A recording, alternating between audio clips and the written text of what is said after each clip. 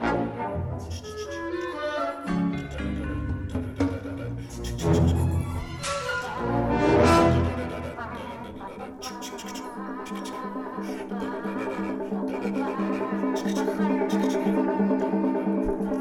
and welcome back to Predator Minute, the podcast where we discuss Predator 1 minute at a time. We are on minute 12.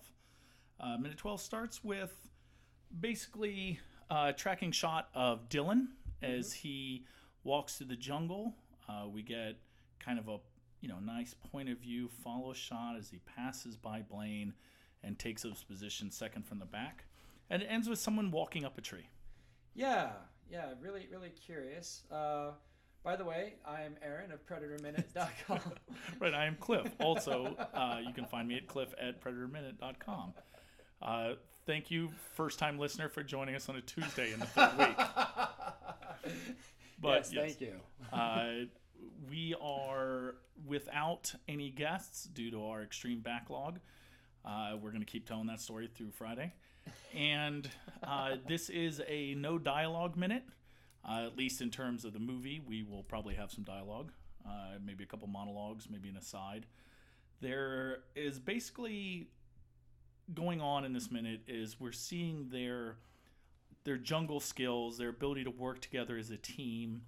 We see a lot of sort of people walking in different planes of the shot, someone who's in the foreground, midground, background, kind of, I guess, theoretically proving what great, jungle work that they do.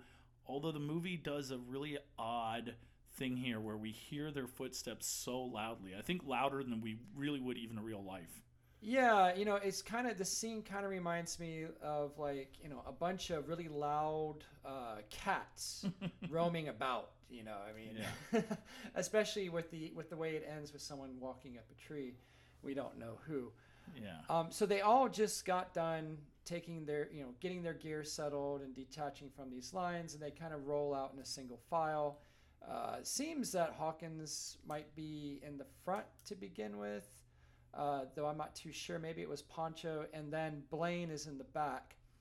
It looks like, though, as the shot develops, Poncho is definitely on point, though we don't know the whereabouts for Billy, Mac, Dylan, and is there anybody else I'm leaving out? No, we see Dylan at the beginning, but you're right. I would assume he didn't move too far to the front. It's going to be like a NASCAR race. Right. We do see an odd scene where we're seeing a lot of silent communication, I guess, again, to confirm how well they work together and to show their teamwork, where Hawkins walks up to Dylan or Dutch, yeah, who's stopped. And then he taps him on the shoulder. Yeah. And at this moment, Dutch then looks over to the opposite direction and signals for someone to walk up a tree. I'm not really sure what Hawkins was saying by tapping on the shoulder. I guess to let him know he was there, although it sounded like Godzilla walking through cornflakes. So I think he knew he was there. Right. I mean, it's like absurdly loud. Now, one thing I did like about this shot, though, or this scene, so we see Hawkins go up to Dutch under the tree, and we see Blaine out in the back there doing whatever he's doing. But what I really liked was this establishment shot. We get a close up of Poncho, and he's just looking around and he's looking up. Yeah. And then the drums start, that sort of thing. Yep. And we really see okay, this is like good foreshadowing here without saying anything. You kind of get the feeling that whatever they're looking for, they're going to need to be looking up. And this is sort of a prevalent theme throughout the entire movie. Like pretty much all the attacks are just coming from above. Yeah. The grossness too. It's great. Yeah, the music is amazing. I don't know enough about music to say for certain, but it seems very similar, I guess, thematically to the music we hear at the beginning. Yeah. This sort of drum beat, and then that there's some sort of like little thing that breaks up and then goes back into this sort of... It's almost like bird calls, but like mechanistic bird calls or something. But all done with symphonic instruments. Yeah. Definitely a timpani drum in there, and just amazing. So you mentioned looking up. One of the things that's very specific to tropical rainforests is that they grow in layers. I believe that a movie like Predator is primarily an educational movie. There's some entertainment here, but I think that we're really learning here. So you have the first layer, your ferns and mosses, second layer, third layer, and each sort of type of growth will go all the way up to 5 layers. Oh my goodness! So okay. unlike most jungles where they're kind of all ground and then up, they're very delineated layers. Due to the way that they grow and the thickness of growth in these jungles, it is recommended that you move in although not a straight line, just in one direction, because that is the way that game moves. If possible, you want to try and get down low, find the tracks, and move the same way that jungle animals will go. You want to look past what's in front of you. Called having jungle eye. Oh, yeah. You look, you don't see that foliage that's right there. You look past it. See if you can find natural patterns. Literally, you can't see the forest through the trees, right?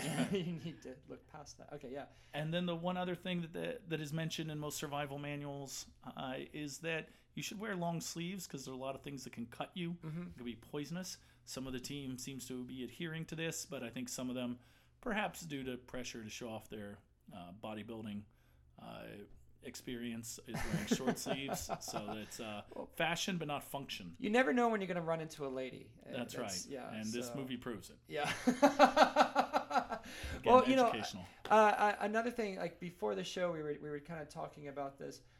This whole idea of, okay, so they're in enemy territory for sure. So I mean, naturally they're going to want to move using the concealment that's afforded to them by the jungle. I'm not sure climbing a tree offers great concealment, but then again, the predator, him or herself, may say otherwise. If you have, we'll get to that in later episodes, but. Yeah, and this walking up the tree, this is one of those things, again, I would not have noticed if we weren't watching it in this format, because you just barely notice that, they're just walking up it. The angle seems extreme. I'm sure that's just a trick of the camera work, but it's really odd. It's like this strange ramp that they decided to just stroll on up. At least one of them does. Well, you mentioned that this whole thing could possibly be some sort of drug trip. Right. So maybe they're having an ayahuasca experience and everyone's becoming a cat person, which brings us back to the whole idea that they're just moving around like cats randomly through the jungle.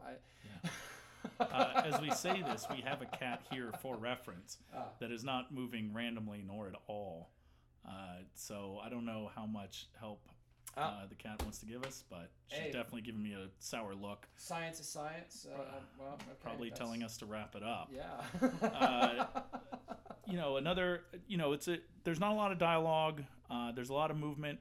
The music really kicks in this minute. I think the music is insanely underrated. We're going to be coming back to it quite a bit, but it is doing a great job of setting the mood. I think that, if you'd veered too much towards more orchestral scores, more classic sort of John Williams, it wouldn't have worked. And I think if you'd gone too jungly, it would have been too much. We would have started imagining that they would be hearing those drums as well. It's enough that you can tell that it's not something they're hearing, right? It's not truly a jungle sound. And what's great is here it's the action is rising. It's the music is letting us know this, but at the same time, it's not giving us a menacing vibe just yet. So we know we're about to see something. Something's about to be revealed, but it's not the terrifying thing that we're expecting from this movie just yet. Right. Yeah. The suspense or the pressure that they're feeling is the natural pressure one has from being in a dangerous environment. There's nothing that's super suspenseful. It's just kind of thing you would hear, like imagine a high seas, where it's like the sea itself is dangerous, but there's not like a big monster coming after. Right, it's still very terrestrial and within the realms of possibility. So I think this is a good point. So I don't have any further notes on this particular episode. Well, we hope that the rest of you will be able to join us Wednesday as we get further into tips. We want to make sure you're safe. You may be listening to this on a plane about to crash into a jungle. So if so, try and download Wednesday through Friday because we'll have all the jungle safety tips you will need for your survival. Yes. In fact, I guess one could say your survival depends on tuning in tomorrow. That's the best plug I could ever give. Until then.